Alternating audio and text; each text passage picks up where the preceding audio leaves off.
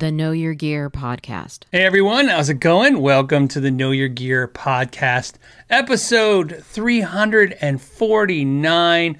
One more episode to 350, obviously, for those who are good at math. The first question that I saw that I grabbed was from Ben, who says, "Hey, Phil, what Kiesel did you come home with?" Of course, I did the Kiesel Connect event last Saturday. Thank you so much. And I know, some of you guys want to hear about this. Some of you guys don't. I'll keep it brief, but I got to talk about the stuff that really matters to me, which is I had an amazing time. Shauna had an amazing time at the event.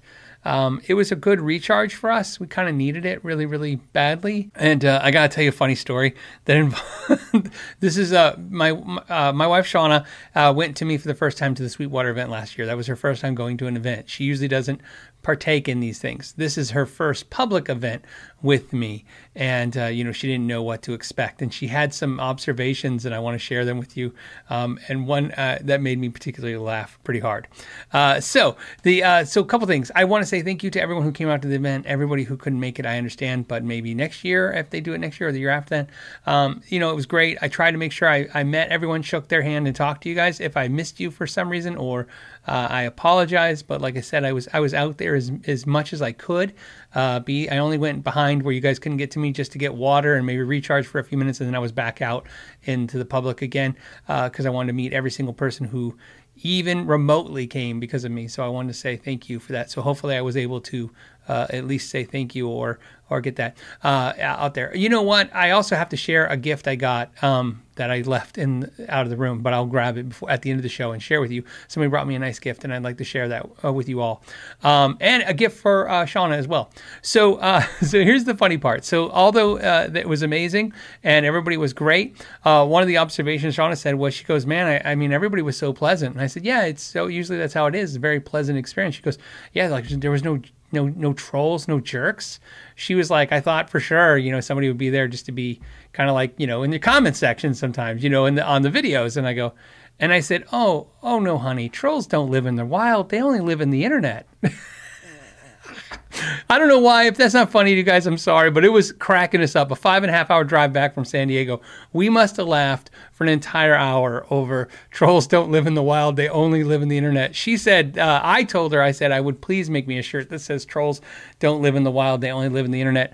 I said, I have successfully now met thousands of people personally from the YouTube channel, and I've never met a single troll. So I told her, I said, yeah, I have no thought process. She thought for sure with that many people there's got to be somebody who makes all the nasty comments on the videos, going to say something. I said, no, they never have any ability to go. I said, I don't know if they just don't say anything, but I really believe they just can't go outside. So there you go. That's her saying from now on. Trolls don't live in the wild. They only live in the internet. So that was really funny. And so she thought that was interesting and great. So there you go. And maybe some of you trolls, maybe you should go outside and stop living just in the internet.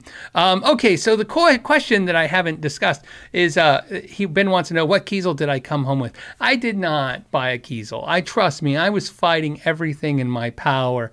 There's a 7-string burl top Vader bolt-on that it's super expensive, but man, does it call to me. I really want a 7-string Kiesel. That's one of the guitars I don't have, and is the 7-string, and I really, really would like one. And I almost tried to justify doing it because there's a guitar I could get rid of if I get that one, but it's just not a good time. It was not a good time. On a side note, I don't want to get into it, but I want to thank everybody. When I told everybody I had sinus issues, I want to thank everybody for sending me lots of stuff. I'd like to point out I don't have the sinus issues we thought. I had other issues. Those issues end up being a little traumatic, but I think we're on the tail end of whatever the problem is. And so medical issues, what I want to say. So there were some medical bills that I had to pay that they kind of suck the joy out of you when you have to do that stuff. But more importantly, I've told you guys for many years now that one of my dogs, my dog has seizures, and they got a lot worse. And so we keep having to switch his meds, which are very expensive. But we are now experiencing, if you haven't experienced, and hopefully you guys, no one ever experiences this, what it's like to take dogs to emergency veterinarian hospitals. And it basically it costs the same as when you take your kids to a hospital. It's the same, and so it's pretty expensive. So I'm just so no Kiesel for me right now on that. But so you guys understand, I have a Kiesel coming. As you guys know, I bought a swirl.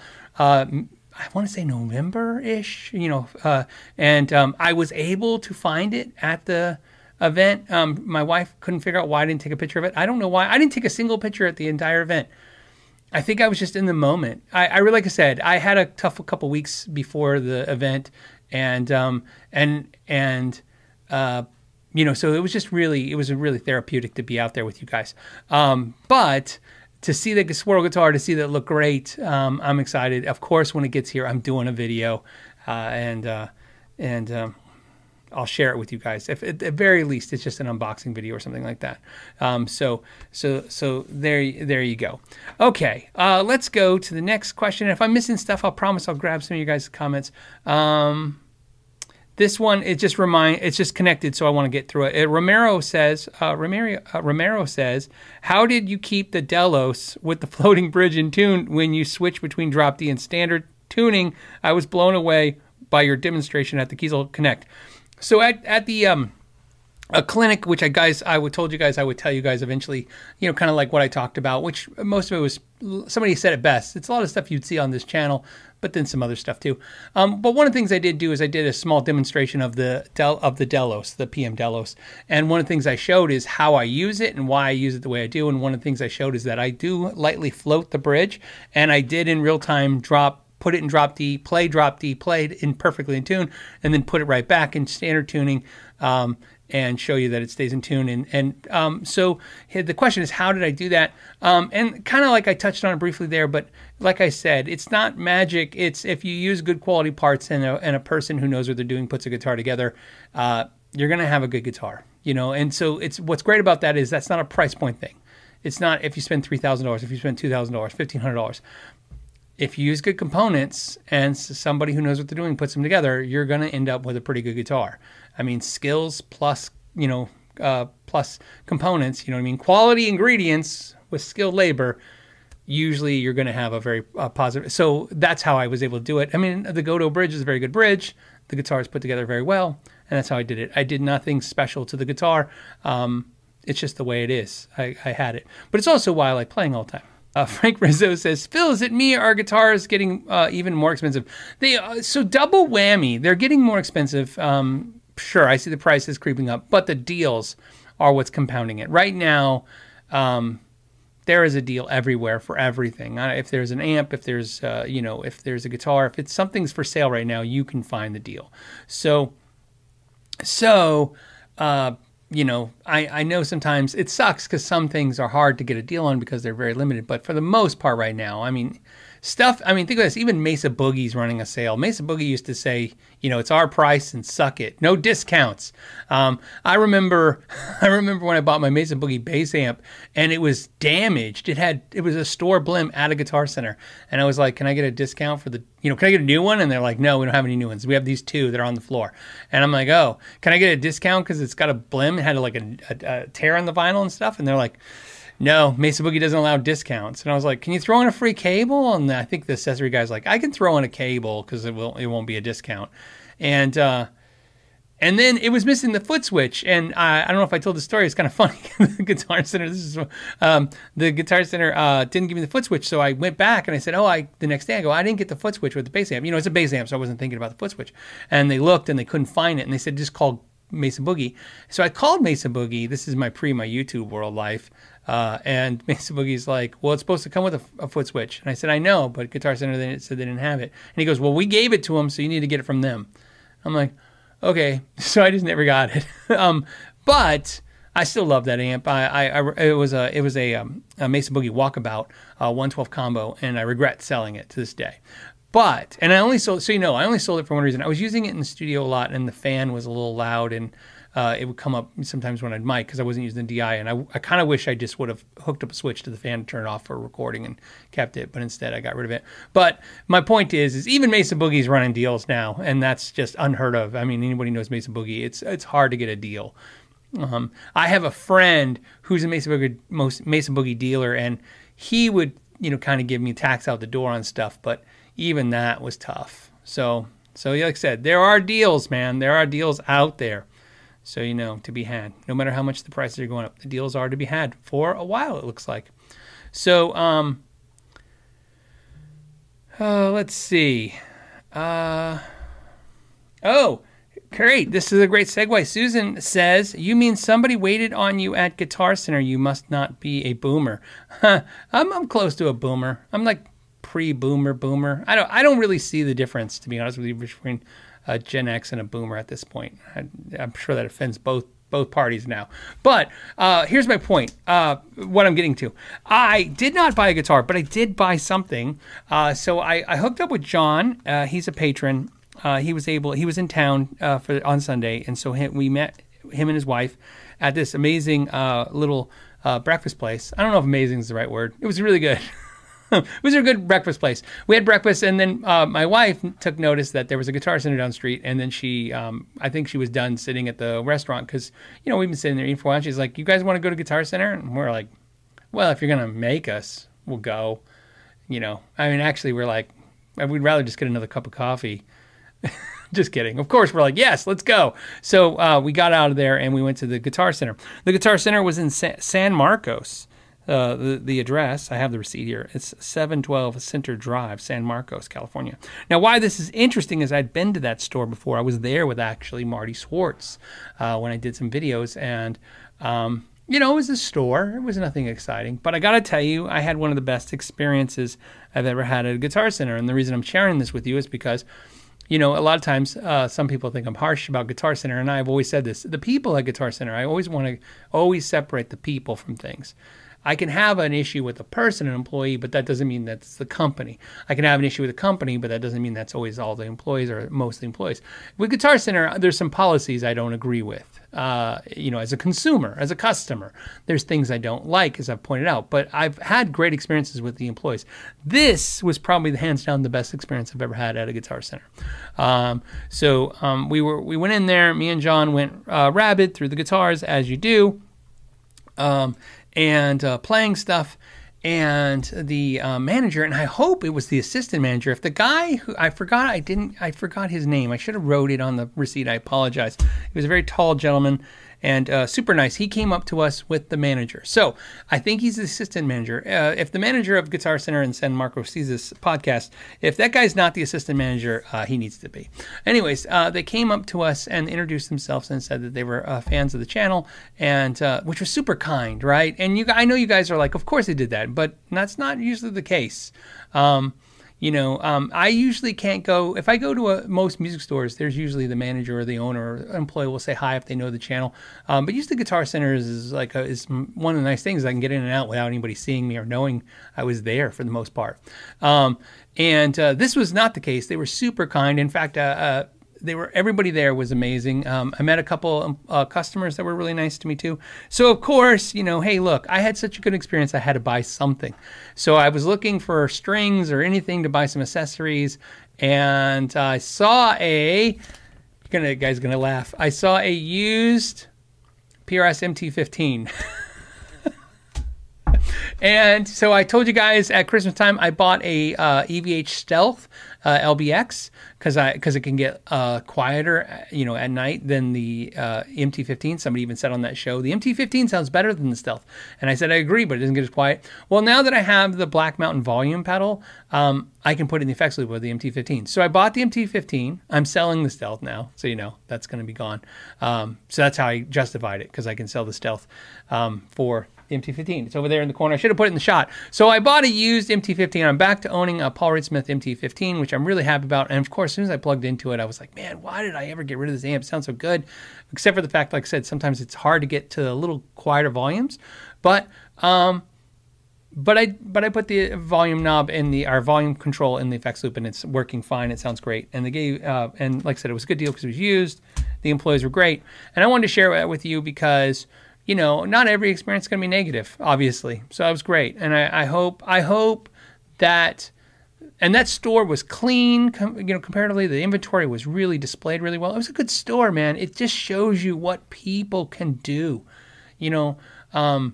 that store was a very, because Guitar Centers have layers of stores. I don't know what some of the people who watch the show are Guitar Center employees, and they know that there's different types of stores. There's like A stores or B stores or C stores. This is one of their smaller stores, so it doesn't have the private room and stuff, with the exotic guitar and stuff. But even then, it was a well-stocked store, and it was well put together, and it was a good vibe. We hung out for a while, and it was really, really cool. So I just wanted to say that, tell the story, share the story of me buying. By the way, this does not mean still the Blues Juniors, the record at 4 Blues Juniors. I've bought and sold 4 Blues Juniors in my life. The MT-15 is now the runner-up at 3. This is my third BRS MT-15, and it's my last. I'm not getting rid of it. I don't care what happens. I'm going to keep it forever. I don't care what it takes. So it's a really good amp, and it just punches above its weight. And so if anyone's curious what I paid $575. So I thought that was pretty reasonable. So $575. So there you go. And one of the cool things I forgot, and then I'm going to share this last thing. One of the cool things I forgot when you go and you buy, you're out of town and you go to Guitar Center and you buy something, especially used, you get it, and you never know. Do I still like it in a couple of days, or will it be as good because it's used is going to have problems? And it's really nice because when I got home, I realized if I have any problems, I could take it to the Guitar Center here, which is really cool. So I was like, I forgot that's another cool thing the Guitar Center does. So that was my experience. I just wanted to share that with you, and mostly just to always. I try to be as even and fair about every situation. I don't want anybody to think that I'm hammering one company and liking another company. It's not about that. Share the experiences I have. That was a great experience. So when I was telling my wife on the way home my great experience, she told me that she had a great experience at the Guitar Center too, because she was staying away from us. With her and John's wife were staying away from us so we could just run amok.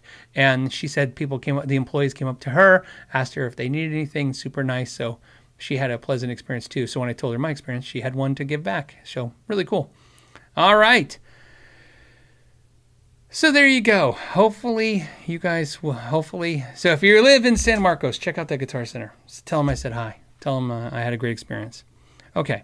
Let's keep going through stuff. What do we got to share? We have Maddie. Maddie says, Phil, I have a set of Fender Shawbuckers. 2 of them, I assume. He goes, okay, so that's what a set is. He says, on each of them, the resistance is 3.6K, not the 7.8 as stated by Fender. What would cause this? Are they defective? Ironic that it's both. No, I don't think you have defective pickups in the way that you think they're defective. This is a problem. I've had it about 6 times in my life, half a dozen times, but that's quite a few times to have it happen. I've had it happen with Seymour Duncan. I've definitely had it done with Fender. And then after that would probably be other brands that I just don't remember. But I've definitely remember Seymour Duncan. The first time I ever experienced this was a Seymour Duncan. But I did experience with a Fender as well. What is happening is, now I apologize because I don't remember the Shawbuckers wiring codes, the wiring color codes. But what's happening is whoever assembled the pickup hooked up the colors incorrectly to the terminals. So inside, and I say terminals, I mean they soldered to the wires incorrectly. So let me give you exactly what's happening. In your case, let's say for an example, that red is hot and that green and bare are ground, and the black and white tied together go to something is the coil split, or if you're not connecting anything, they go together to make it just a full humbucker. And that's what that's what the instructions are saying, and that's what their website's saying. What's happened sometimes, like I said, about half a dozen times now, is that an employee can solder it to the wires incorrectly. And so what's happening is somewhere in that color band of wires, the real hot wire is hiding. So, for instance, the black might be the hot, and the red, and so that now the red and white need to go together, or the white might be the hot, right? So, what you need to do is, it's super easy. There's not that many variables. Is play with that. Take. Obviously, I would assume. Look, and it's going to be really hard for the green and the bare not to be the ground. It's going to be really difficult because of the way you solder it to the plate and stuff. So it's really hard if they mess that up. What's most likely is you have 3 wires, and it's going to be red, white, and black. And what you want to do is play with those combinations. So maybe it says red is the hot, put red and white together and check the black and see if that's now the hot. And if that's not, then, take the red and black together and make the white the hot. You see what I'm saying? And then at somewhere when you do this combination, I hope this makes sense, one of those wires are going to give you the correct reading of 7.8K. And then you're going to be like, all right. But what's happening right now is your pickup is split. That's why it's giving you a half a reading, half the resistance you want to see. So that is what I would be shocked if it's something else, but that's because that is not a common thing, but I've seen it enough times to know it can happen. So there you know. So there you go.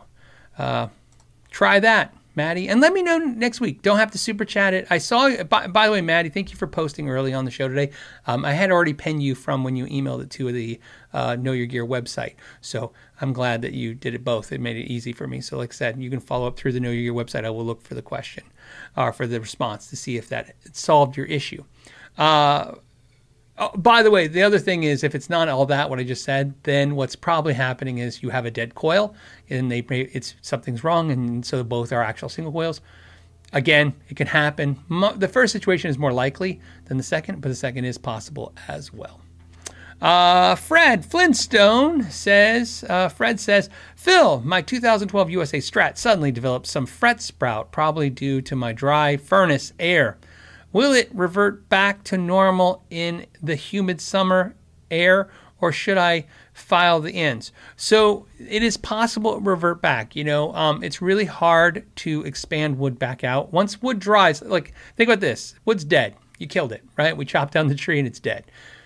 It's dead and it's going to want to constantly keep shrinking, barring that you don't stick it and submerge it in water and then it just, kind of like a sponge, sponges out. But it's really hard to get moisture back into wood that is dead.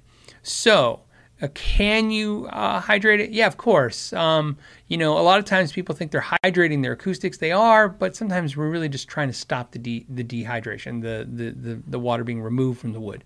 Because like I said, it's hard to put the water back in. It is possible to slow it down or restrict how the wood dries.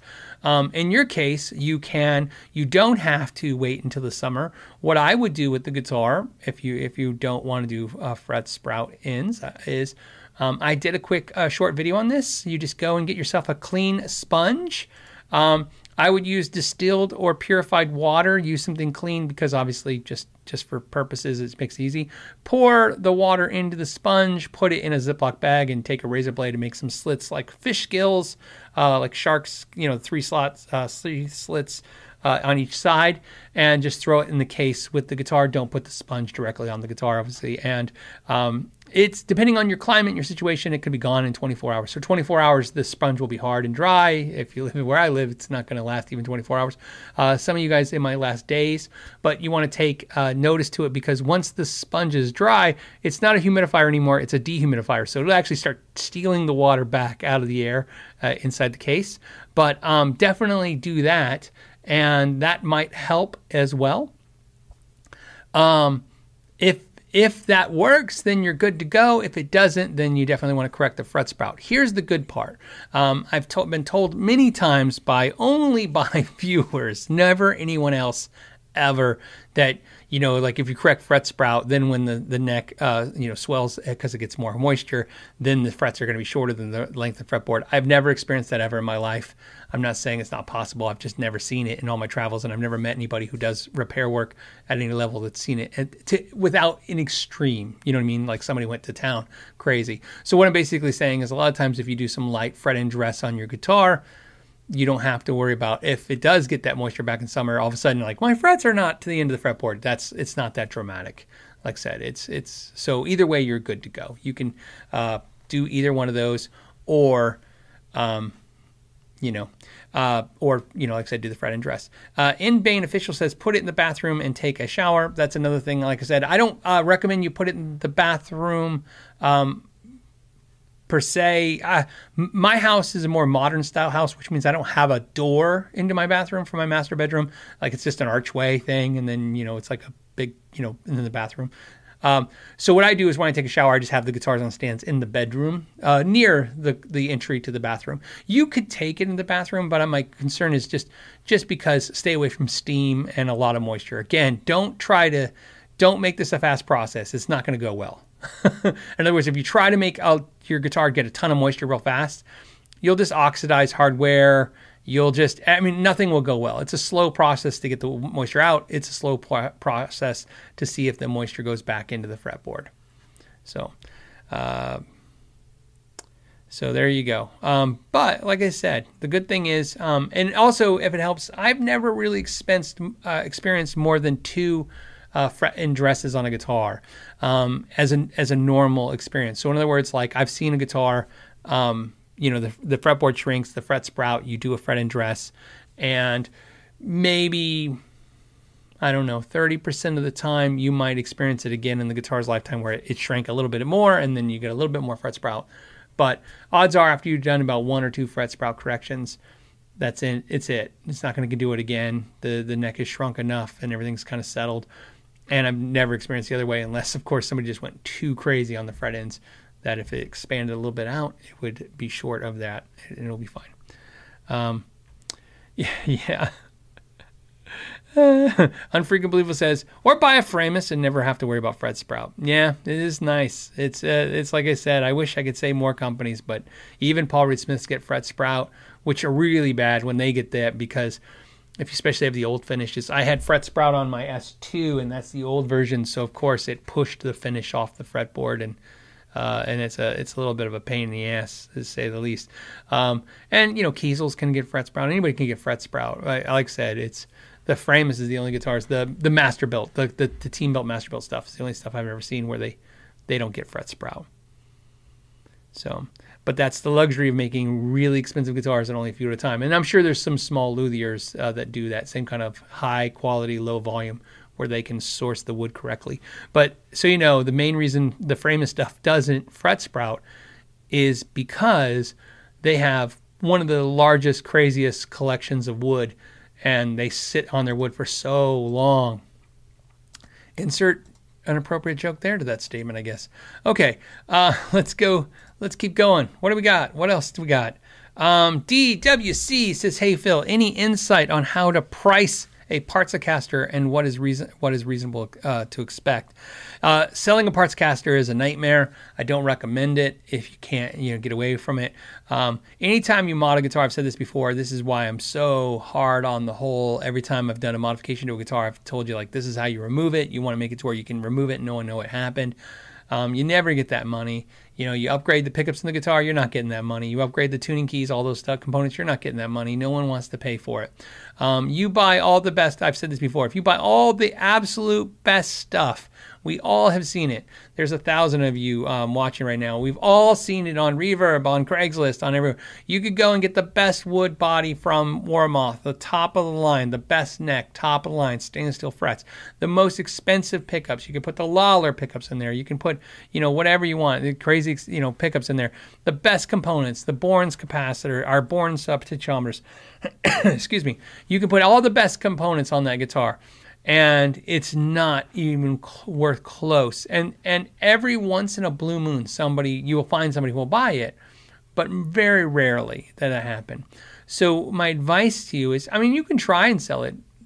Don't. There's nothing wrong with trying. Okay, put a reasonable price that you would like to get for it, put it out there and see. I could be totally wrong, and I hope I am, because that will benefit you. But if you notice that all you're getting is either no one's biting on it, or you're getting a lot of kick the tires, like, man, I'll do it for $30, whatever, they throw you lowball offers, I would consider taking it apart and selling the components. And then, it's going to be worth more sometimes in parts. I know that's a pain to do it that way, but it's just the reality of it. Sometimes it's going to be worth more in parts. So that would be my advice. Try and sell it, but if you don't, and I end up being right on that front, part it out, and then, or use some of the parts for some other project and then part out the rest. But either way, part it out. That's just my thoughts on that. Okay. Speaking of parts, I need to share because it never happens. Oh, it's never happened before. I don't have it. See, I want to share it, and I don't.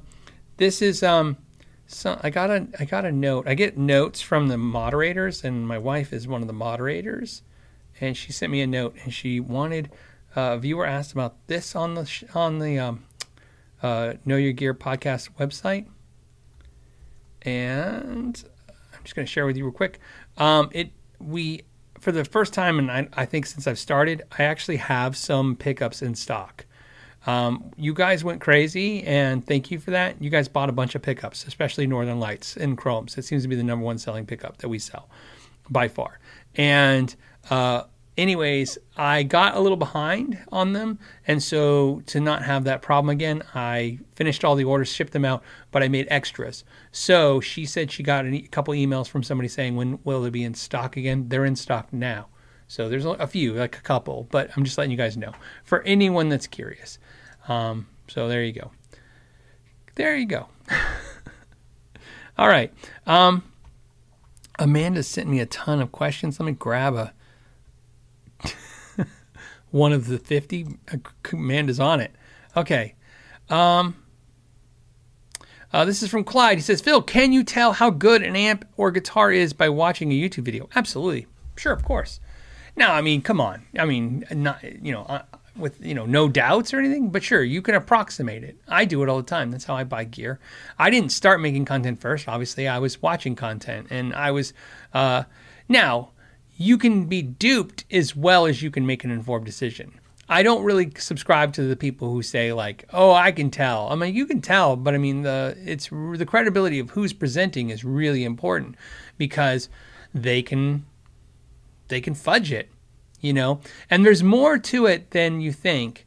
A lot of people are like, oh, a company paid for a video, so of course they made it sound good. Look, people's egos come into play here. I've done videos of products that I just thought were not that great, and I've done the video and it is a fair, honest kind of representation. And dude, I get pummeled for it. They're like, man, it sounded horrible, Phil. It sounded horrible. I'm like, yeah, it's not me. That's how it sounded. Just like when you guys, oh, it sounded great, Phil. I'm like, right, it sounded great. That's not me either. So I try to keep it as true to what's in the room as possible. It's a very tricky process. So yeah, there's a little bit of that can throw you off, especially if they're multi-layering the tracks. There's YouTubers that I like and I appreciate what they do, but I mean, I can listen now with my experience of doing this for years. I can hear 4 tracks of guitar layered thick. I'm like, oh, and they go, this is what it sounds like. I'm like, yeah, after it's been quad tracked.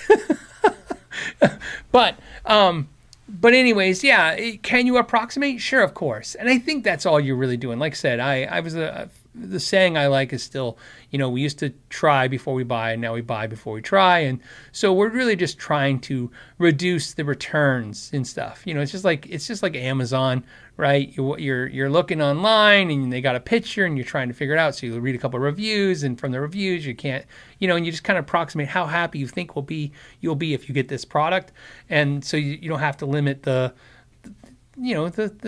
agony of return. It's not a fun experience. So can you tell how good an amp and a guitar is by watching a YouTube video? Sure, I think so. I've done it, so I can imagine other people have done it. But it is a little bit into how you trust your channel. And also, that's the best thing about YouTube and this environment is there's multiple channels to watch and do. Watch and check out. I had an experience. I think I told this experience. I bought a guitar, and I absolutely hated it. I was so excited about it. And the reason I hated it was it didn't look anything like the video I watched. I watched a YouTube video, and I would have never. I'm not going to tell you who, because I'm not going to tell you what guitar, because that's not the important part of the story. The important part of the story is that I got this guitar and I was kind of bummed. And the reason I was bummed is not that it didn't sound great. It sounded amazing. It was not anything close to the color I saw in the video.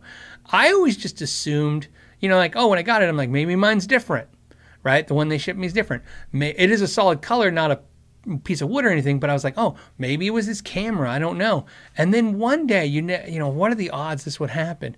One day I met that YouTuber and we were talking, and I mentioned kind of, you know, just like the first time I ever met Pete Thorne, I mentioned that I bought a Fender 59 Basement and the Carl Martin pedal. What pedal was it? The Plexi pedal. I bought that because of his video. So to this YouTuber, I was just trying to say something nice, like, hey, just, you know, I bought this guitar because of your video. And they said, oh, cool, man, that's great. And then, you know, and then I said, yeah, the only thing that sucked was it didn't look anything like the guitar in your video. And I thought it was kind of dull looking. It just didn't like pop like yours. And he goes, oh, I know. He goes, it just didn't photo well. So I color graded the video and I kind of just did it like he like photoshopped it. And he goes, it looks great that way. And then I was a little bit like, oh, my heart is a little sad because I was like, oh, well, that explains it. And then I Googled color grade because I didn't know what that meant. I was like, what is he doing? So that's why I do it. That's why I don't color grade the videos that way. What I do in most videos, so you know, for colors is I always try to make sure I have 3 different cameras that have 3 different types of way of grabbing light, and I have 2 different rooms. So I try to give you as many shots of that as possible. But, you know, like I said, like you guys, we have to approximate. I wasn't screwed, by the way. I wasn't upset because that guitar, in that particular case, I did not return it. I just ended up selling it. But again, it wasn't financial distress from that situation. But, you know, I made my best guess. So that's what you have to kind of do too. Make your best guess. But yeah, you can definitely tell. My Knees Hurt says, bass cab head that can keep up with drums, $1,000. Man, that's pretty easy now. I would say, you know, you say drums, and I always, of course, as a bass player, always think of how keeping up with a guitar player. Drummers are not as problematic as the guitar players can get. The guitar players, to me, drive the drummers, right? Like the louder the guitar player gets, the harder the drummer hits, you know, and that gets crazy. So, you know, I like the Hartke stuff a lot. I like Hartke. I like the Fender Rumble stuff. I think if given a choice, I'd pick Hartke over Fender Rumble. You know, in today's day and age, anything for a drummer, a 410 or 115, either one of those or both are definitely going to compete, no problem. You can get away with a lot, depending with most drummers, with a 112. I'm not a big fan of a 110 cab for bass for drummers, and 210 cabs will definitely, just like the 112. 210s and 112s are for normal drummers that are not like metal or not, you know, beating the crap out of the drum sets. If you're going to have a drummer really hitting hard, I would definitely go with something less like a 210 and 112 and go with like a 410 and 115. The other thing I would keep in mind is with bass amps, wattage wise, it gets a little tricky because the wattages really don't matter anymore. They tell you like 1,000 watts, 500 watts, 400 watts, but really what's going on anymore in that stuff is really, you know, it's really hard to tell. Here's what I will tell you. There's very few bass amps on the market that have 500 watts and up that I can't use for a drum set, with a drum set. That's a good safe spot. I like to use I would say 3-to-1, right? That's good. I don't even, 3-to-1. So in other words, 2 watts to the Class D amps. So if it's a 50 watt tube amp, guitar amp that's playing and the drummer's playing along with that, I would say you want at least 3 to 5 times that. So you can, you get the 150 watts will probably do it solid state, or, maybe 300 watts solid state. But if you're really concerned about it and you want to make sure you never have a situation where you're not holding up, I think 500 watts is you can get away with, everything. But so, I use 200 watts all the time, no problem, solid state or Class D.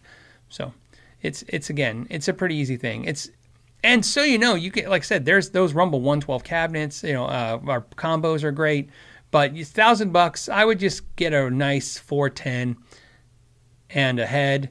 500 watts or greater. If you get a 1,000 watt head, you're definitely never going to need all of that. You'll be set for ever and ever and ever and ever. And a lot of people are throwing out some other amps like Dark Glass and stuff like that. It's really, there's a lot of great amps. That's what's great. Good stuff. I don't want to say the name, so I'll just say the question. Hey, Phil, recently switched to short scale bass due to a wrist injury. Any tips on strings, etc.? For short scale bass, I use 45 to 105s. I don't like to put the smaller strings. So on full scale, 34-inch scale basses, I play 40 to 100s, which are on the light end. I used to play 40s to 95s, but I like the 40 to 100s now. That's what I use on every single full scale, size scale bass. Every medium and short scale bass, I use the 45 to 105s. The shorter the scale, you want those bigger strings. They don't buzz as much, and they're still easy to play. And it's not going to hurt you on bass because odds are you're not going to do a whole lot of bending anyways. So the gauge, and it'll make it easier to get the action lower. Probably better for you. Robert. That is very, very phonetic, buddy. RAWWWWBURRRRT. Robert. That's hooked on phonics all the way down. Hello. Thoughts on aluminum necks? I got one and love it, but it's for sure different. I have played the Illuminati neck. They sent one out, and I played a guitar. I got a neck and put it on a guitar. I really liked it a lot. It was really cool. Only thing was weird for me was everybody's like, oh, does it not stay in tune in the lights and the heat? And I didn't have any issues there, but what it was weird was it's cold. It's like a different experience. You're like touching the neck cold. Here, it feels great. It's 80 degrees outside and neck feels cold.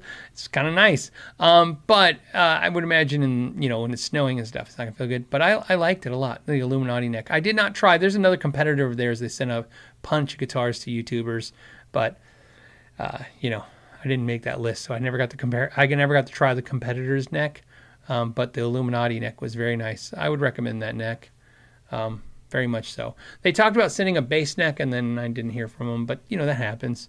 So, but it was a really cool neck. Jonathan says, hey Phil, what are your thoughts on the exotic figure top woods? They look good, but I'm always worried I will dent or nick them. Which ones do you like best? So I'm not an exotic wood type person. I know I mentioned earlier that I like that Burl Vader bolt-on, but I don't know. I just like the way it looked, but that's not usually the type of... look at behind me. Painted, painted, painted, painted, painted, painted, painted, and then painted, painted guitar. And so, there's some wood ones like obviously cherry or like, sunburst, not, I think the only exotic wood guitar is the Heritage right there and the Koa that Kiesel sent me. And the irony of that, and of course the one Nathan made me, which is the flame top one, was really good. So the irony now is if you look at this wall right here with these three beautiful wood top guitars, they have something in common. I didn't pick them. Nathan made me one and sent it to me. It's beautiful. I love it. Kiesel sent that one to me. And I love the way it plays and sounds, but the look is great, but that's not what I care about. I love the way it plays and sounds. And Heritage sent that to me, but they picked out this. I would have got just a plain top if they would have said okay. But they were like, a lot of companies, when they send a guitar out to the channel, if they do exciting stuff, they would like you to pick the exciting stuff. So a lot of times when companies, I go, hey, we'd like to send a guitar, maybe do a video, and I go, great. I'll take, just blue, and they go, wow, we kind of really want to show off what we do. I'm like, okay, all right, send me the exciting thing that is. So I'm not an really super into exotic woods. It's not a thing I'm into, so much so. I don't know why that is. It's there's nothing wrong with it. It's gorgeous stuff. I do have a few, but the majority of my guitars are just painted. So I think it's probably because of what you said. I nick almost every guitar. I don't know what it is. I have a curse, man. As soon as I get a guitar, sometimes I bump it or something. I don't know. So that's why. I don't know. Hey Phil, had fret sprout last year on one of my guitars. I'm starting to feel like it's coming back. How many times can you get it? See, we just answered that for you. About 2 times. I would say, can it be more than that? I've seen it 3 times. I don't remember ever seeing a guitar that had its frets had to be corrected more than 3 times. But I've seen it 3 times. 2, and I live, like I said, in a very extremely dry climate. So 2 times is normal. Like, I wouldn't worry, because the neck shrinks and you do it and it's just not done shrinking yet. Like I said, they got to shrink down a little bit. So it's natural. It's what the wood wants to do. Like I said, remember the guitar started being manufactured with them trying to remove the moisture. I mean, that's the whole key to the guitar is get all that moisture out of there. So it's just doing what it's supposed to do. It's just going down the road. It's just a long time ago, they used to dry the wood long enough before we ever saw the guitars, and before the guitars ever got to us, we never saw this fret sprout like we do now. Now they got to flip the guitars fast, even the expensive ones. Richard says, any thoughts on the Schecter PT line, especially the SLS Elite? Seems like a great guitar. I did a review of a PT one, and I absolutely love that guitar. I've always been a fan of the PT line of Schecter guitars, the Telecaster. I'm a huge Schecter fan. There's my Schecter right there. When John and I were hanging out at the Guitar Center, some of our favorite guitars we picked up was the Schecters. We were picking up Schecters that were made in Korea that were just fantastic. They're fun guitars. I kind of wish, Schecter would ship guitars to the channel again. They used to ship some for the deep dives, and I love guitars like that because they do well on the deep dives. When I say well, it's like, look, when there's guitars have issues, it makes the video longer. Because then I got to correct the issue and then show what the issue is and how, give a suggestion on how to fix it. So, although it makes, I think, better content for the entertainment value if there's a problem with the guitar, because again, now you go, oh, it's a tech tip, and there's a little insert in the video that maybe makes it a little bit more exciting. For me, though, it's a lot, I don't want to say funner. It's a lot better if the guitar does well, because I just go, I get to get to the end. Bill says, can I plug 2 4-ohm cabs into my Mesa rectifier? It has a 4-ohm outputs and 8-ohm that I don't use. I don't remember. Mesa Boogie has, I know Mesa Boogie does like weird stuff, and I don't want to confuse you because I know you can do stuff where you can use their 8-ohm and their 4-ohm, and then it will be into 8-ohm. What I can tell you is that although I've done videos about ohms and stuff, there's Mesa Boogie specifically has really good literature on their website and on their manuals. So if you don't have the Mesa Rectifier manual, you can get it online, and it'll help you exactly with that. So I can go through it and guess it out, but I want to just tell you the resource is there. Because I even had to do this once with a Mesa Boogie, because the same thing. I had a I think an 8-ohm and a 4-ohm cab, and I was like, what do I do with this? And I want to run both cabs, and believe it or not, in the manual, it showed me what to do, and I just did it. So in my experience, the thing I kind of lean towards is more ohms, more resistance from the cabs, the better, right? You want more resistance because the amp doesn't get as loud, but it also doesn't. Remember, the low resistance is what can cause the amp to get really hot and burn up. So more resistance, the better. But for that, I would look that up. Southpaw 007. Do you have any good tone settings you're willing to share for your Mesa Mark V V25? Yeah, it's super easy. It's Ola England settings. When I bought my Mark V 25, which I've now had, believe it or not, for almost 10 years. It's getting close. I told the story before. I'll make it brief. I bought that amp. I absolutely hated it. It was sounding like dog poop. I could not believe anyone would buy this amp. I could not figure it out. And then I was like, I can't believe I bought this. I'm so sad. I was depressed. I was like, what a horrible purchase. And then I sought out the internet, and there was this video from Ola England where he was like playing the amp. And unlike some of the stuff now, it was more, he used to do like a longer, more detailed kind of thing, and less produced but more detailed, a different style of video for back in the day. And in there he was like, oh, here's the trick, and it was the most unintuitive thing I've ever seen. He's like, bass 0, treble 0, mid-range 0, what?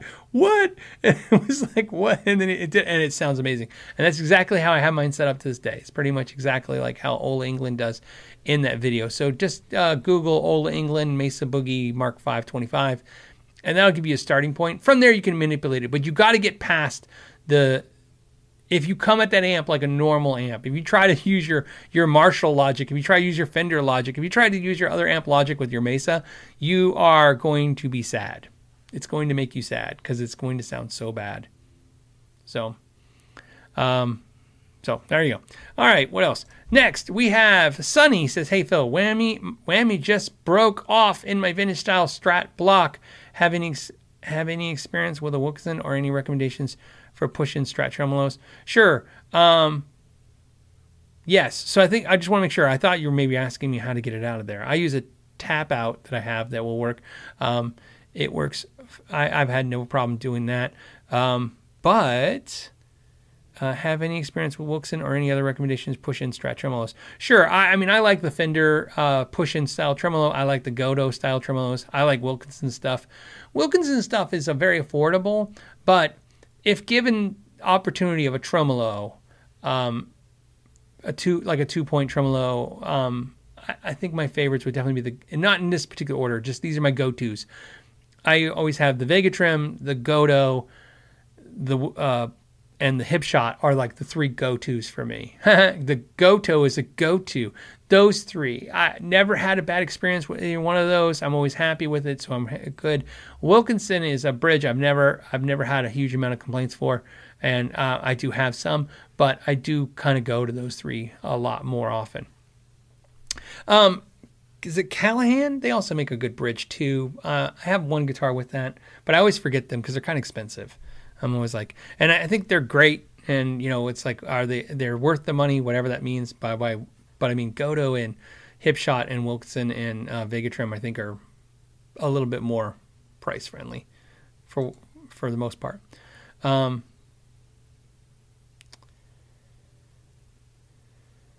Let's see. Don says, hey, Phil, any opinion about the new Seymour Duncan P90 Tele Bridge pickup ceramic magnet and 9.25K? Okay. Seems like a $200 made in Mexico Tele standard pickup.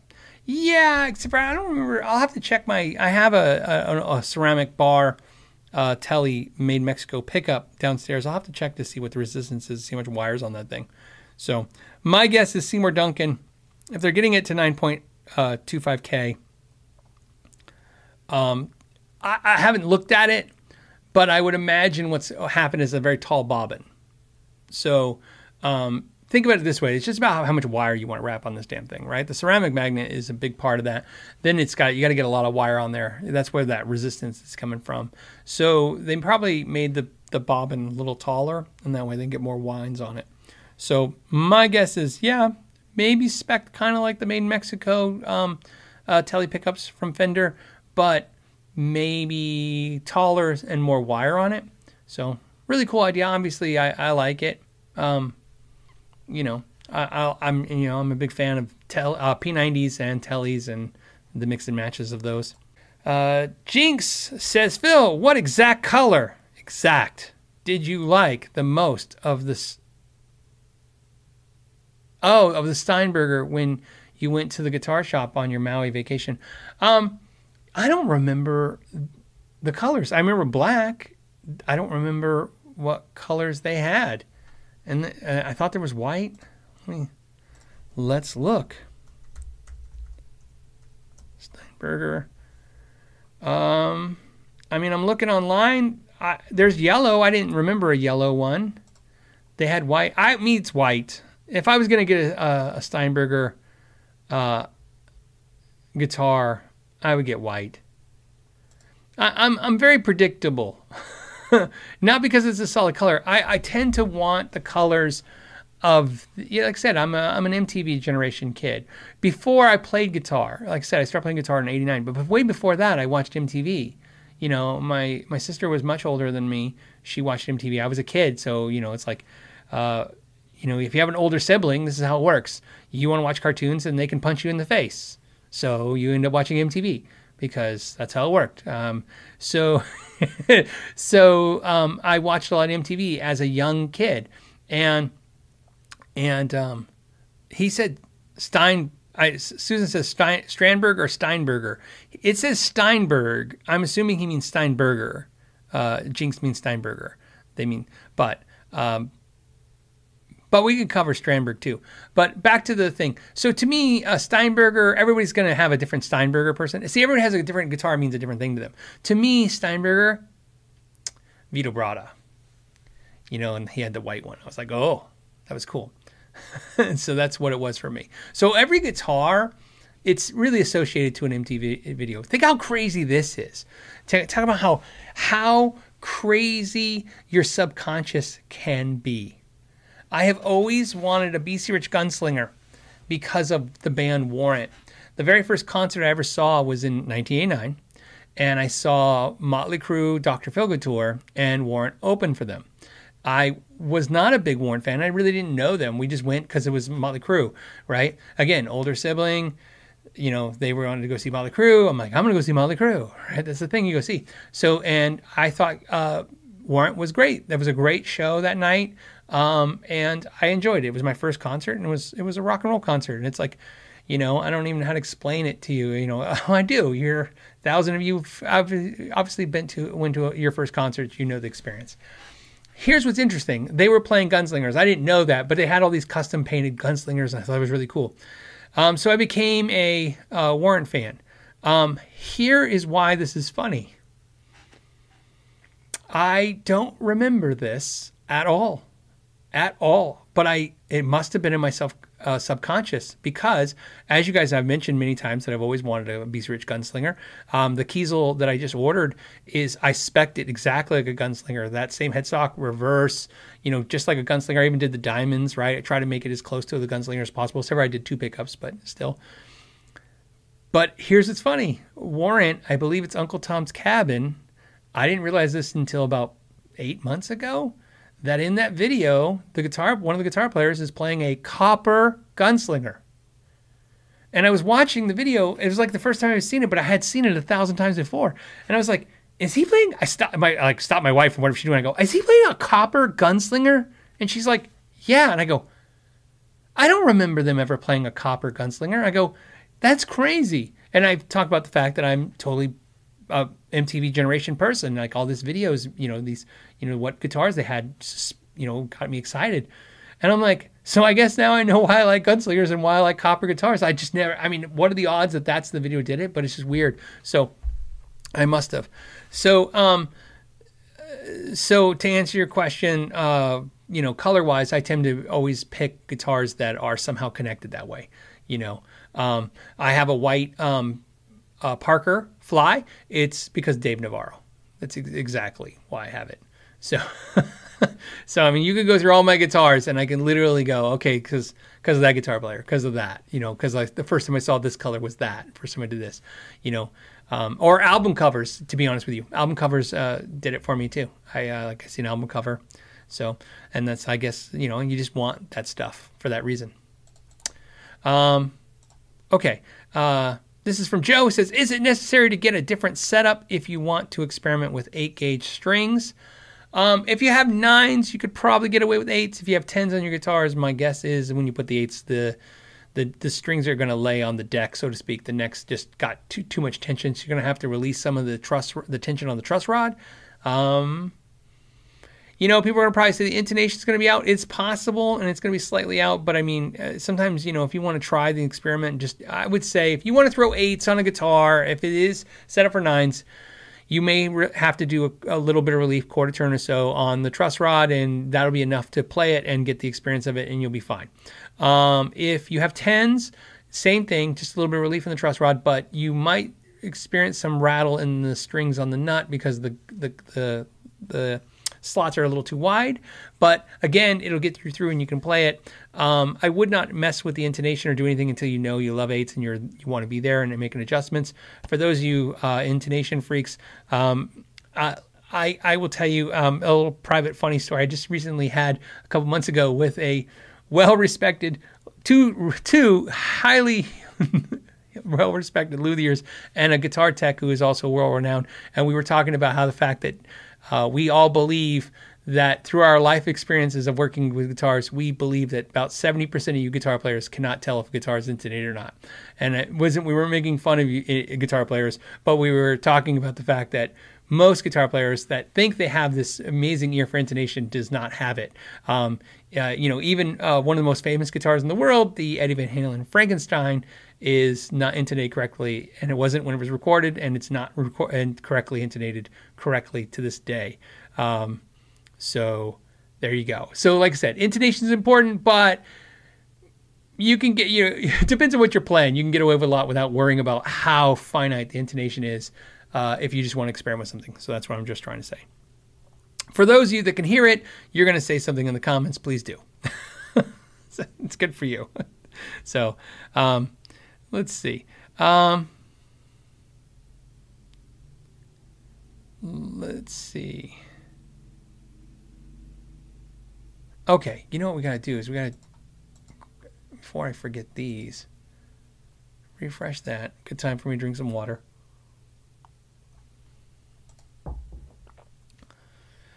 Okay, I just want to thank Richie for the super chat. I appreciate that. Antique Rocker says, last fall I purchased a neck through Telecaster Tough Dog, copy made by a local luthier.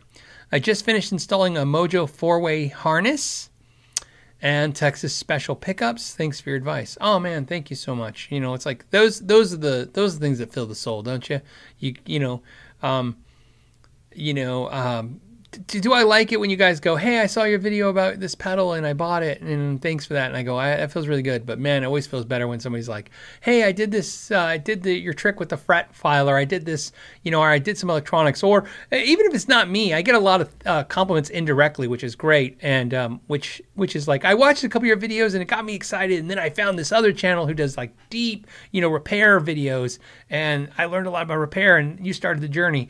And I'm always, super humble, it makes me humble because I'm just like, I feel good that I brought somebody to the start of something like that.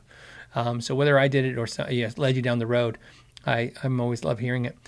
John says, great seeing you in person at the Kiesel Connect event. Thank you, John, man. It was great seeing you too. Like I said, it was great seeing all you guys. It was really cool. I know because not everybody's like, wasn't at the event. Not everybody's Kiesel. And this is the problem when you do the weekly show. When you do a weekly show, whatever happens that week, we talk about it the most. And then people are like, I'm so sick of hearing about PRS this week or whatever launched. And so I was going to spend some time at the end of the show on some stuff at the Kiesel event. Share I'll share some cool stuff, like I said, not just stuff that, if you were there, you wouldn't know because there was crazy things that happened that were fun. Just fun stuff to share. So I'll share towards the end. Jeremy says, hey, I've got an, I think it's Avery Telly. I don't know what this is. An Avery. I want to say, okay. I got a Telly with a maple neck, 7 1/4 radius tinted polyclear coat, refret from Vintage Frets. Okay, so he went from vintage to narrow talls. Worth it? Just buy a new neck. Oh, okay. So he hasn't done this. Jeremy's asking if he should do this. Should he refret from vintage frets to narrow talls? Is it worth it? It's worth it if you do it because it's just some time and fret material. Fret jobs now are pretty expensive.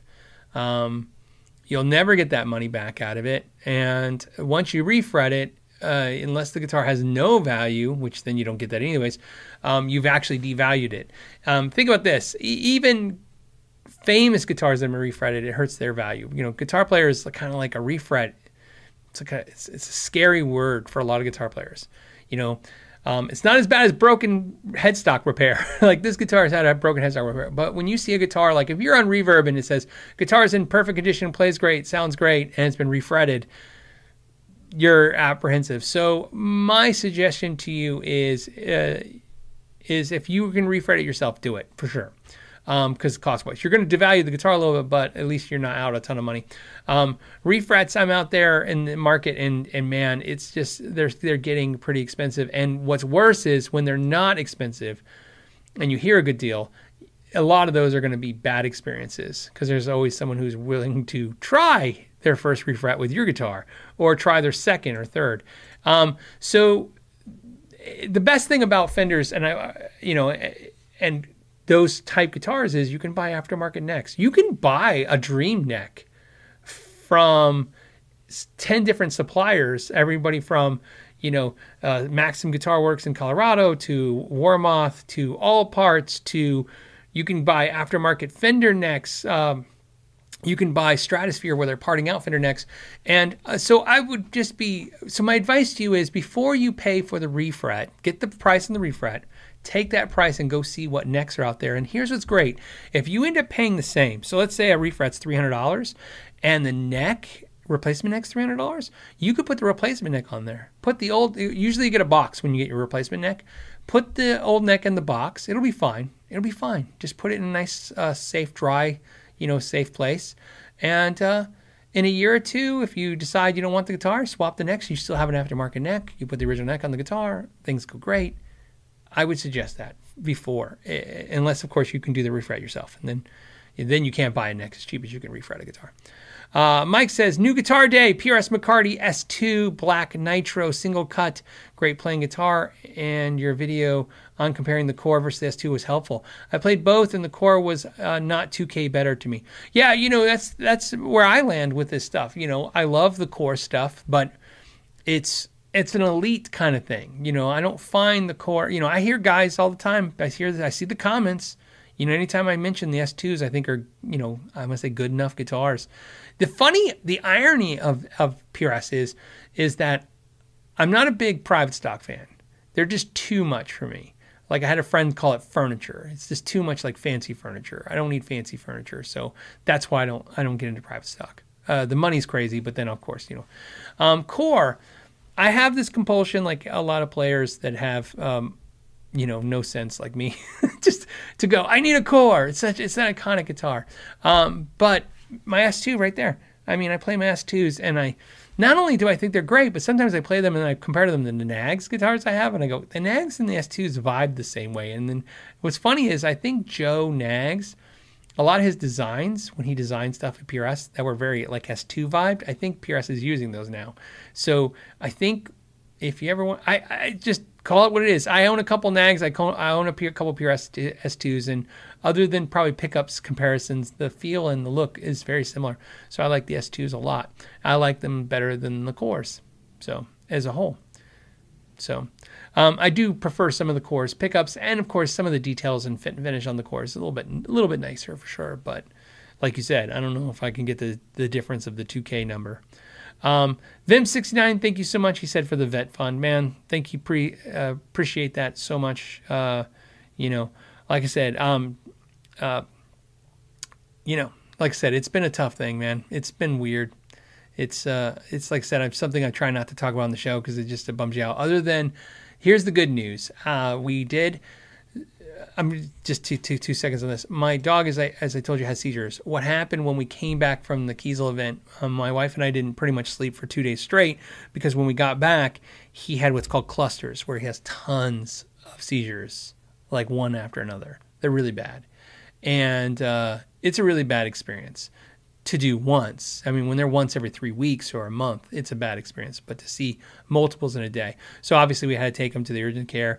You're there for hours and hours. It's just like a regular urgent care. You're just there for hours and hours sitting in their waiting room, and then they need to keep them overnight. And it's, like I said, it's an expensive endeavor. The good news is they think with this new variety of drugs, we might keep him a little longer. Like I said, we have very realistic expectations. We want him to have the best quality of life for as long as we can have it with him. He's 6 years old. He started having seizures when he was 2. So he's had them now for 4 years, and through a really good diet and just, everything we've done, and, he's had a good quality 4 years. And so they think he could have a couple more years left. It's not realistic for him to last as long. Like our other dog's 14. He's not going to be 14. It's just, it has nothing to do with anything other than that's the downfall of these kind of things. But as long as, so it's tough to watch him go through this, but also, as like I said, it's crazy. You lose a lot of sleep because, he's having a seizure at like 2:00 in the morning, and the process takes, it's the ordeal can last hours, and why, and then, so I appreciate that. It's been, yeah. But I think he's, like I said, they've given us more good news than bad news, and I'm happy to take it. Scott says, just to say thanks, I appreciate that. Grumpy Mike Guitar says, for the vet fund and why not? I dig that Gretsch. I dig the Gretsch behind you. There's just something about that Gretsch with the Bigsby. So this Gretsch is a Gretsch, what is it? It's a 6118 LTV. So I believe LTV stands for lacquer, tremolo. I don't know what V stands for. Vibrato. I don't know. Tremolo, vibrato. I don't know. All the letters in a Gretsch usually mean something.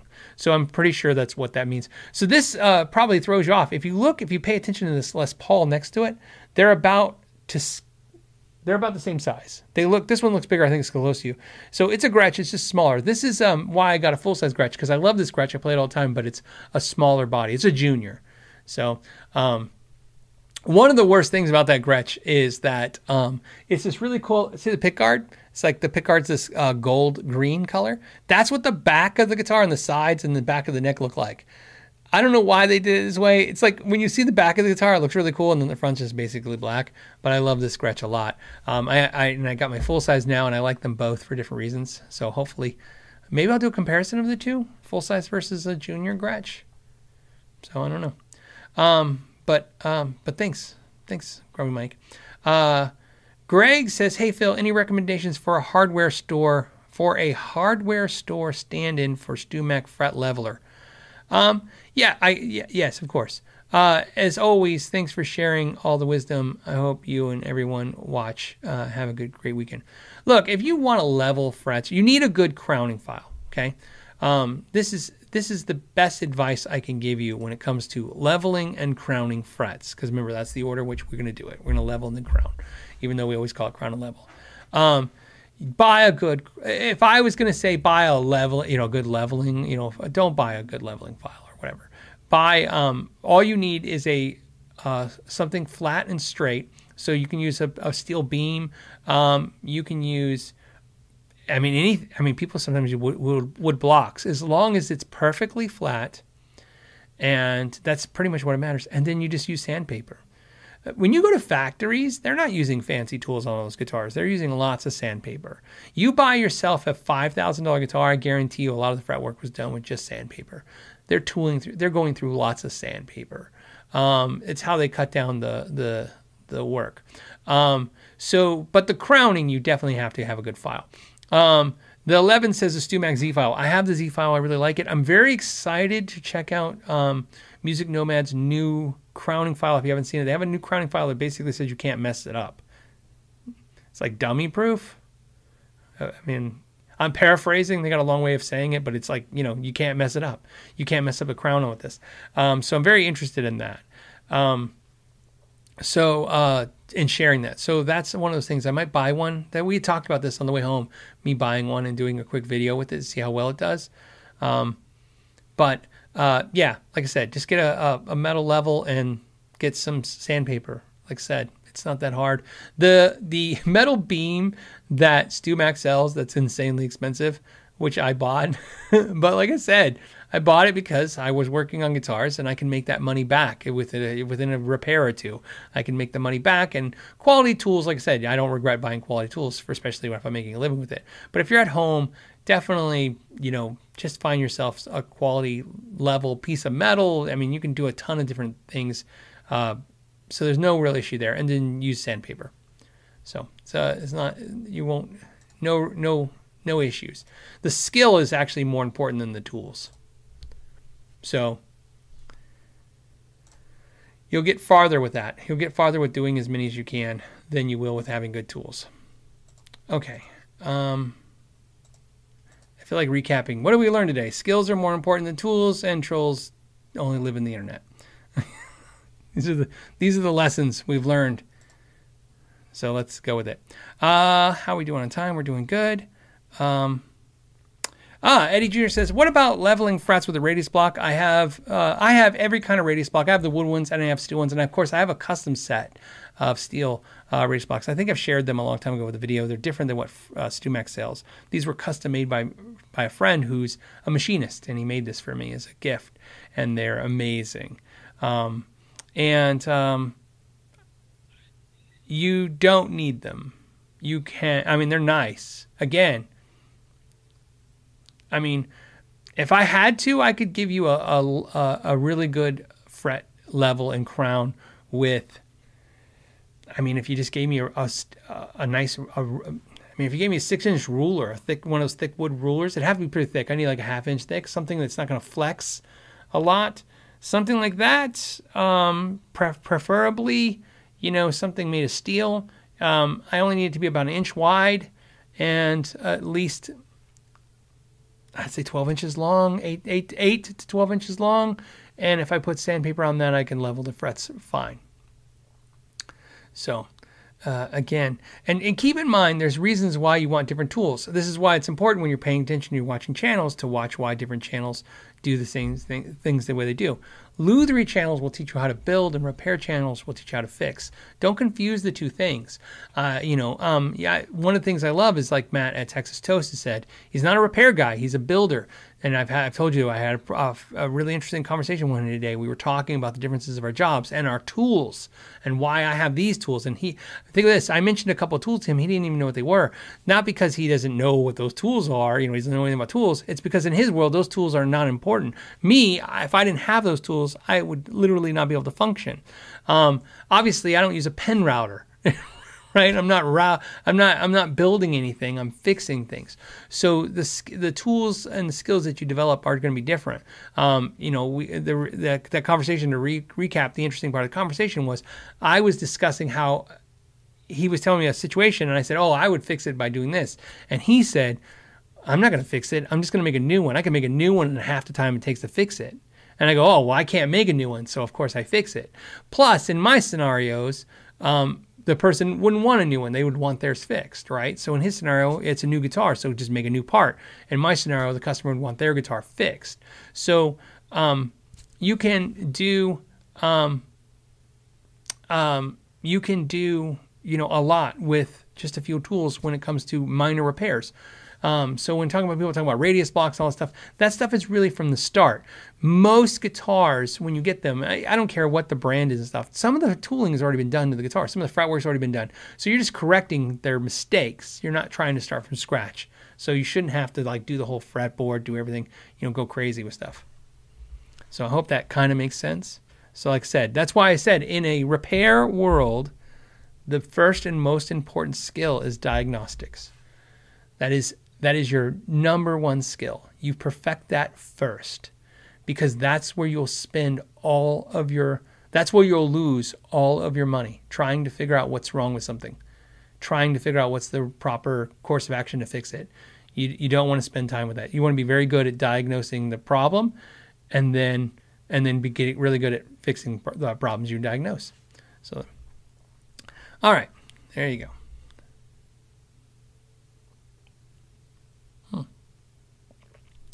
Okay.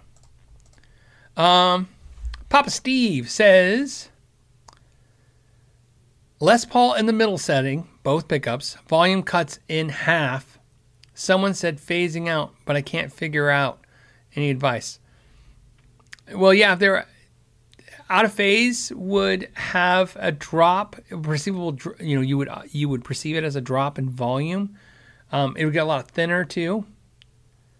That's usually not a thing that happens with humbuckers. They usually, interesting.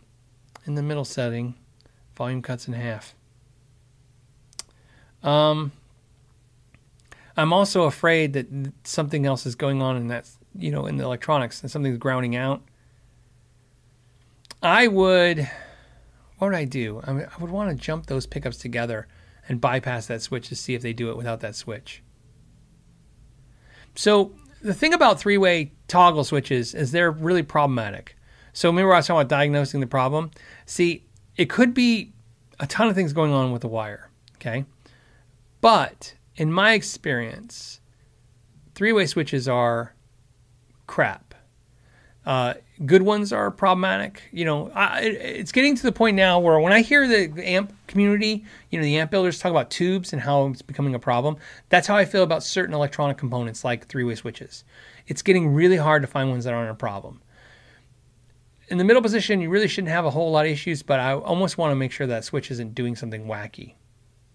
So I'm not telling you to replace the switch, but maybe try to see if you can bypass it and see if the problem continues with that without the switch in the circuit.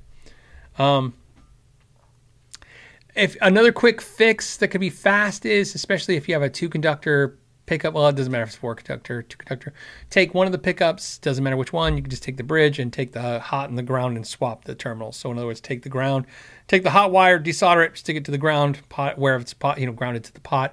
Take the hot ground wire and put it to the hot, and then put it in the middle position and see if that solves the problem right away. That would be a fast fix too. Again, these are quick fixes. Like I said, you're just trying to diagnose the issue. I would say that's a fast check. And then after that, I would check to see if bypassing the three-way switch and making them, running them out without the switch see if that solves it too. That might help as well. Rad Furry 23 says, oh, thank you. He's a member. Any opinions on headless guitar bridges? I'm building one and I can't decide what bridge to incorporate. I'd love it to be a tremolo if possible. I really like the hip shot stuff. That's really where I really like it. I haven't tried every headless, bridge and, componentry out there, hardware, but, Steinberg stuff's fine. It's fine. I mean, it's really proprietary to him, but it's fine. All the other stuff I found on Amazon, it's fine. Everything's fine. I really like Hipshot stuff. Like if I was going to do it, I would do all Hipshot. I really like Hipshot's quality. I like their pricing for the most part, and good stuff. So it's an easy thing for me to recommend that way. Super Lead 100 says, hey, Phil, I'm direct mounting pickups and I don't know exactly size screws to use. Any advice?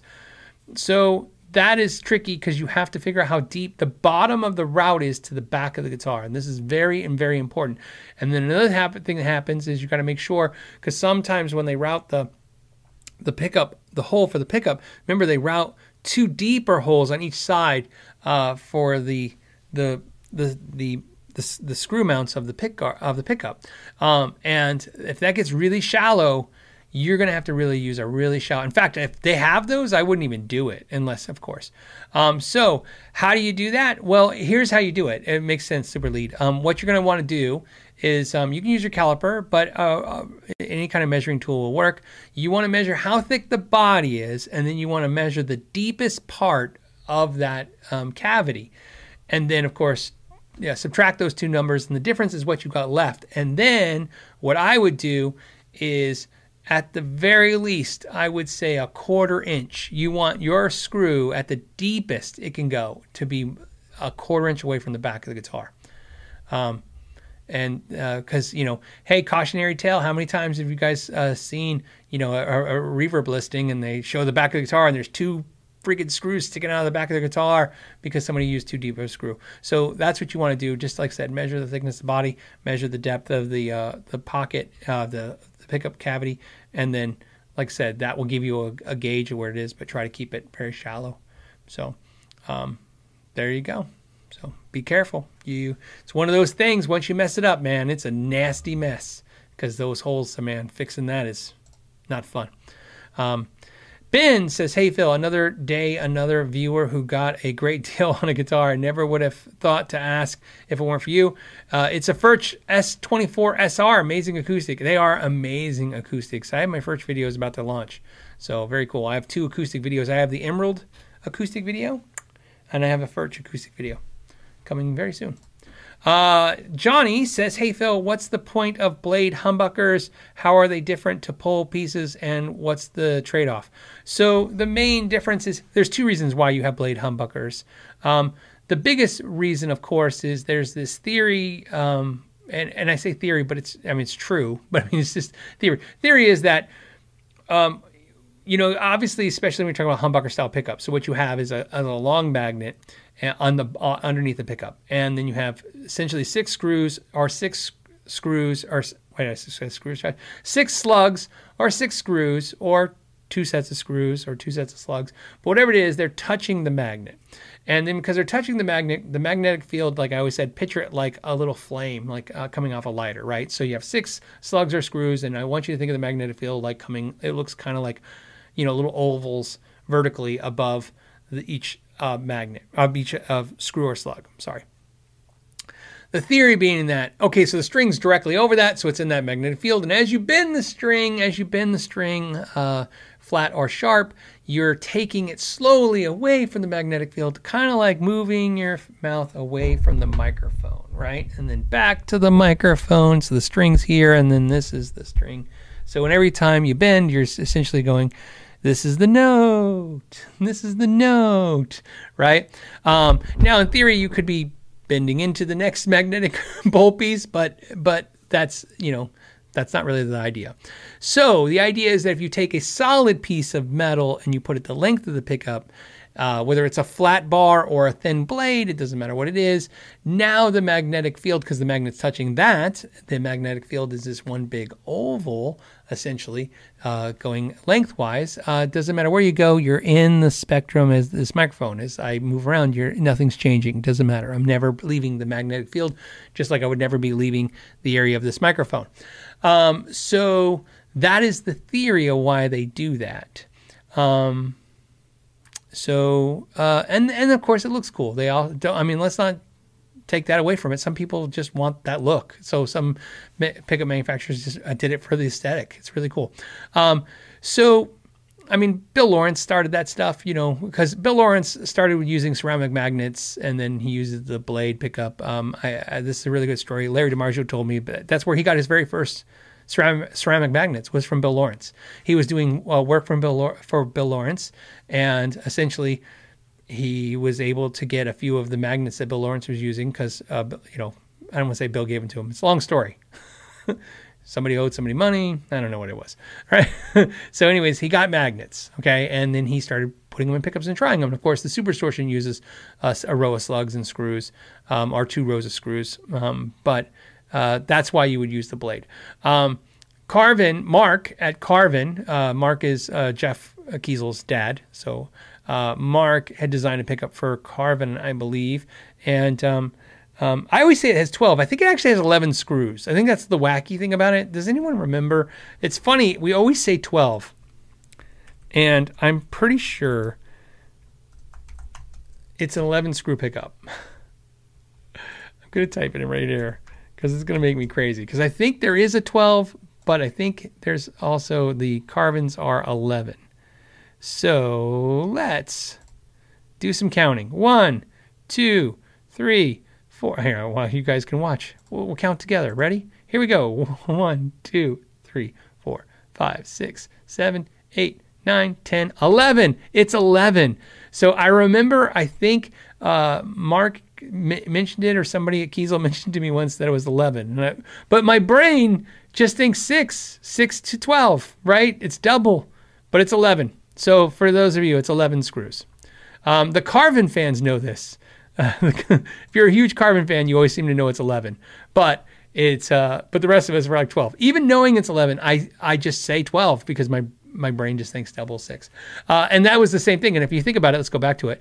Essentially, it's no different than a blade pickup, right? It's just, look at that. I mean, the strings, the field is bigger than the screw.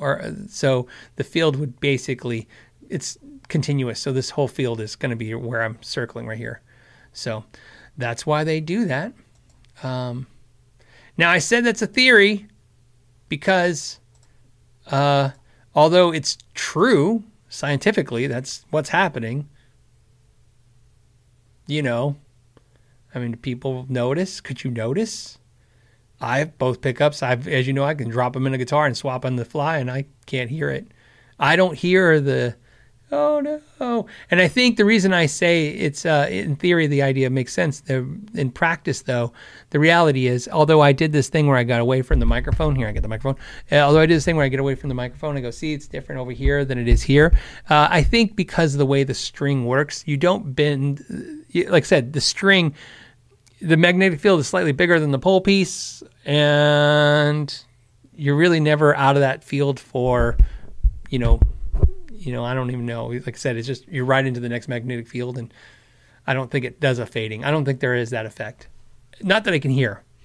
But I bet you, and this is back to the science versus your ear, I bet you if we put it on some kind of analyzer, it would show that it's happening, but could us mortals hear it? We would hear nothing.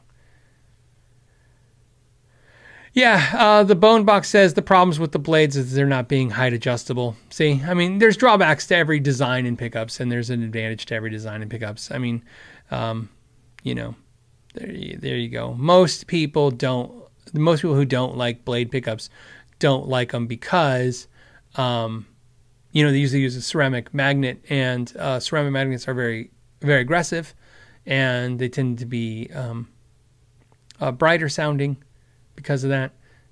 So, and they, just different. Michael says, Reverend claims that the blade gives you tighter bass. Well, of course, because remember, we talked about the ingredients of a pickup, right? So we know the windings is going to increase the resistance, and we know the thickness of the wire, of course, also has a play in that. And the resistance is essentially going to reduce those high frequencies, right? And the magnet can also have an effect on how much the high frequencies or the low frequencies get. I want to say get noticed. That's probably a better way of saying it. So sure, could changing the field, changing the shape of the field. We've talked about this. I always talk about the tele pickup. You know, one of the things about having a tele pickup, the way it's designed is that you have those 6 individual, like I said, flames that are the magnetic fields, but then you have a smaller, lighter magnetic field that's like an oval going around the whole thing. And it does have an effect. So yeah, of course. Does it do that? I don't know. I've never tried it, but when they're claiming it does, I'm sure, again, it's their recipe and they're basically saying this is how they put it together. Sure, that can make sense. I mean, all those recipes do change it a little bit. So,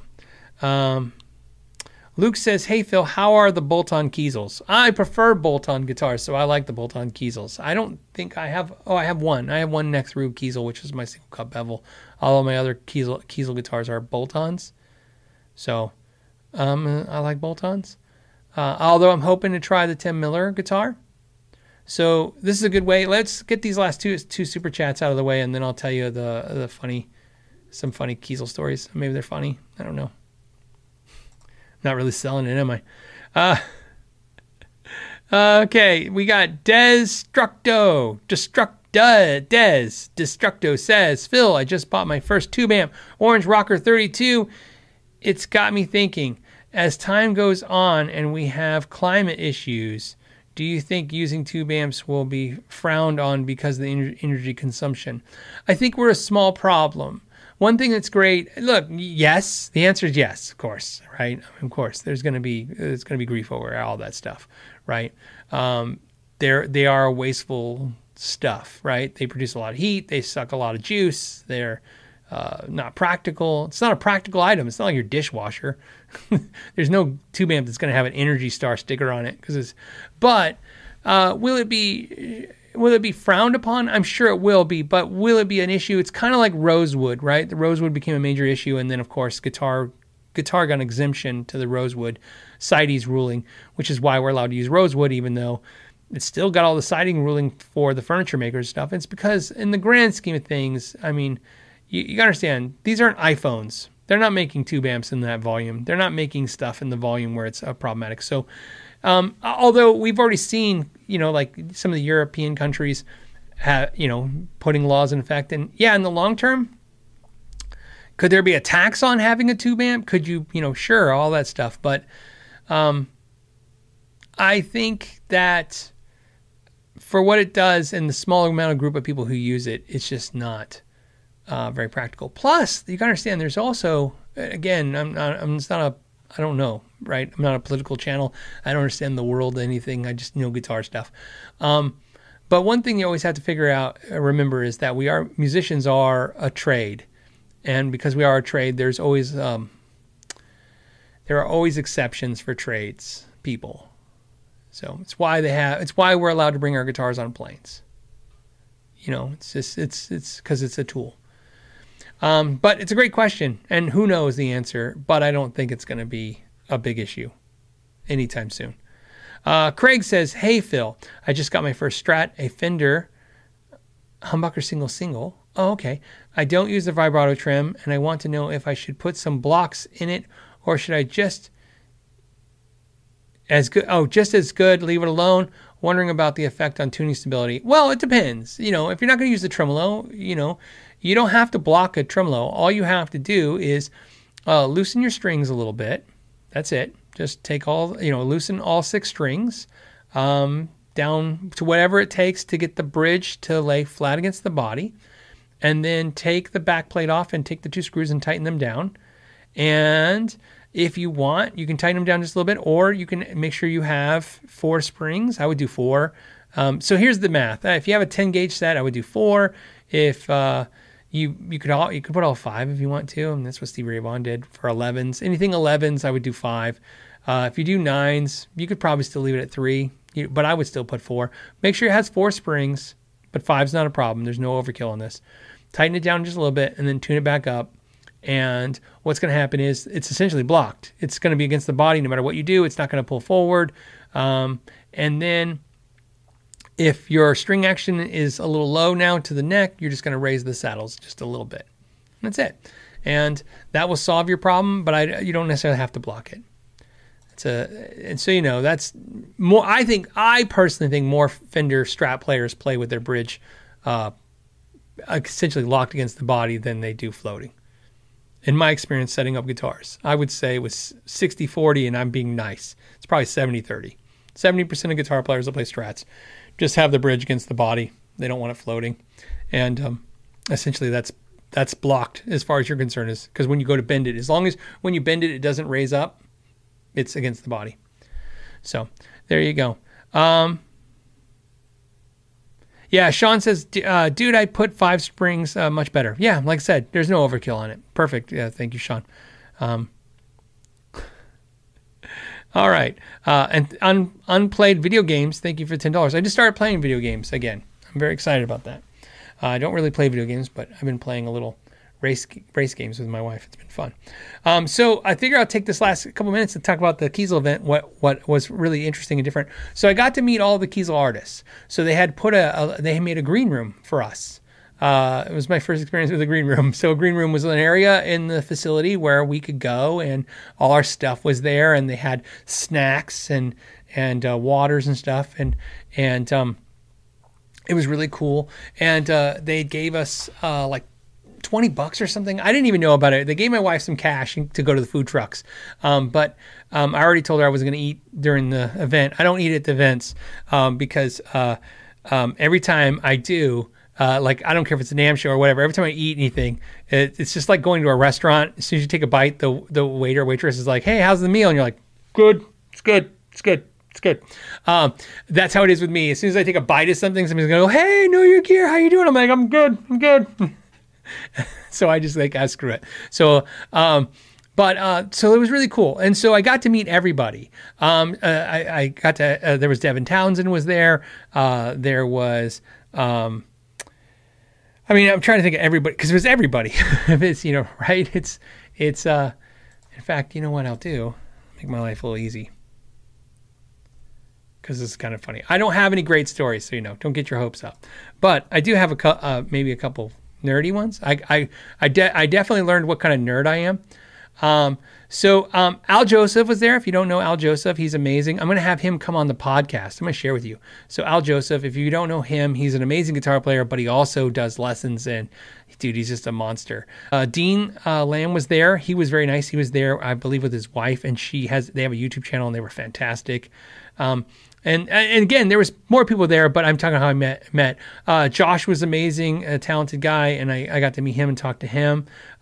Sophie Lloyd was there, and she's super nice. Again, super awesome. And I have different experiences than my wife because she talked to some people more than I did, and vice versa. Tim Miller was at the event, and I really had a great conversation with him, including ones at the after party, which I'll talk about.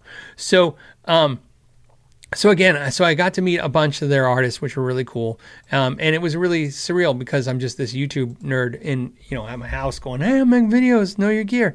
And now I'm with these artists. So it was kind of funny. And they were, like I said, they were super cool. And it was really nice. And one of the things that was kind of funny was Devin Townsend was there, and he was talking to Jeff Kiesel, and they were talking, and Devin came and performed. And then after the performance, he had to drive back to the NAMM show because he had another performance at the NAMM show. So he goes, I'm going back to the NAMM show. So I, who have never met Devin before and don't know anything, I thought, well, I'm in the green room. It's one thing you figure out. You're like, I'm here. Obviously, I've got the pass, So obviously he knows I'm not crashing. So I go, how's the NAMM show? And he goes, it's not that great. And I said, really? And he's like, he goes, again, so, don't take any offense if you guys went to the NAMM show and loved it. I'm sure to him, it's like, if you're like a lot of us that's been to 20 NAMM shows, it's not the same as it was. And even if it's great now, it's not the grade it was, so you're going to look it through those eyes. But I said, oh, okay. And I go, well, is it a good turnout? There's a lot of people. And he goes, there's a lot of people. But he goes, but it's open to the public. And I go, oh, it's open to the public? And he goes, yeah. And so this is what's funny. I guess my nerdiness could not be hidden. So he goes, yeah, but it's like $300, which is ridiculous. And I go, I don't know. I'd pay $300 to go look at a $200 pedal that I might buy. And then he laughs. He's like, I can't believe you said that. It's crazy. And when I mean he's laughed, I mean, he was like, I'm so sorry for you, man. No, I'm just kidding. He just thought it was funny, and my nerdness came out, and that was really cool. So like I said, a cool experience.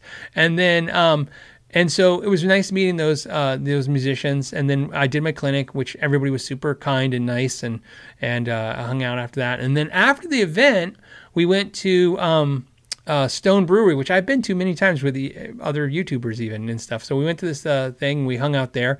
It was very cool. I spent most of the night talking. I talked to a bunch of people, but I mostly talked to Tim Miller. And I realized how fast and how drastically out of league I was when I was talking to Tim, because I shouldn't tell his story. It's his story, but it was so funny for me because we were talking about this experience and the event.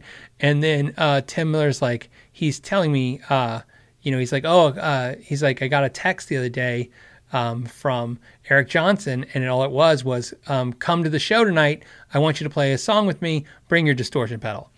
And I'm like, and I'm like, yeah, that happens to me all the time. I like all the time. Oh yeah, they always like Eric Johnson's like, come, Phil, bring your distortion pedal.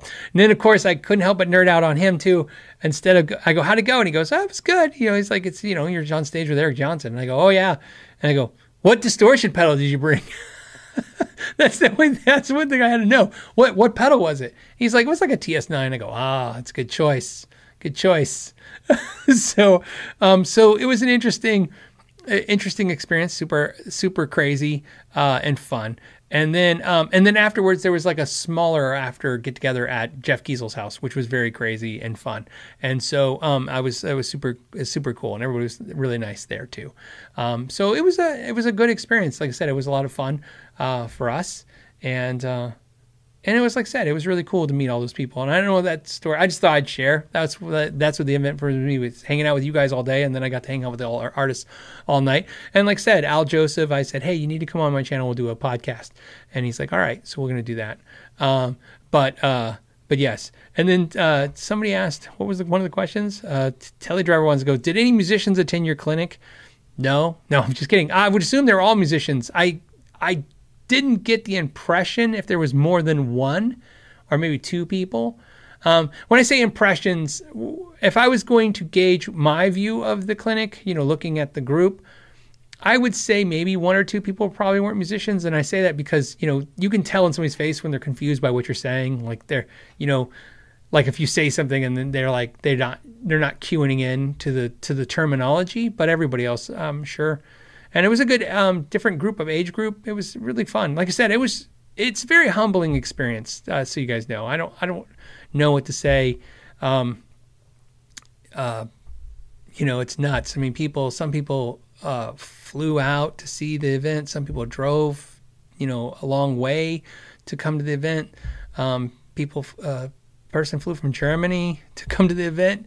So it was like really crazy. And, so it was really, really nice. So like I said, it was a different experience than I've ever experienced. I've never had an experience like that particular experience before, although I've done other events. They were usually always encapsulated and removed from the public. This one was very much so for the public. This is for viewers or buyers of Kiesel or whatever. Right? It was for you guys. It wasn't like a bunch of YouTubers and a bunch of artists running around for this over all of those other events. I would never pick, if given a choice, to just hang out with people who like what you do and come hang out for a day versus just hang out with a bunch of other channels and make content. I would absolutely do this again. Although you don't make any content, so there's no money to be made on that spectrum, it's just amazing. So like I said, it was amazing. Lewis says, I drove 450 miles. One guy came from Naples. Oh, yeah, Naples. Yeah, it was crazy. Like I said, it was a really cool event, and I appreciate everybody who came out to it. And so I thought I'd share my 2 nerdy stories. So there you go. Thank you guys so much for hanging out. As always, you guys are awesome. And I don't know. Where do we go now? I guess we just end the show. Today's episode is sponsored by Moon Pie Guitars.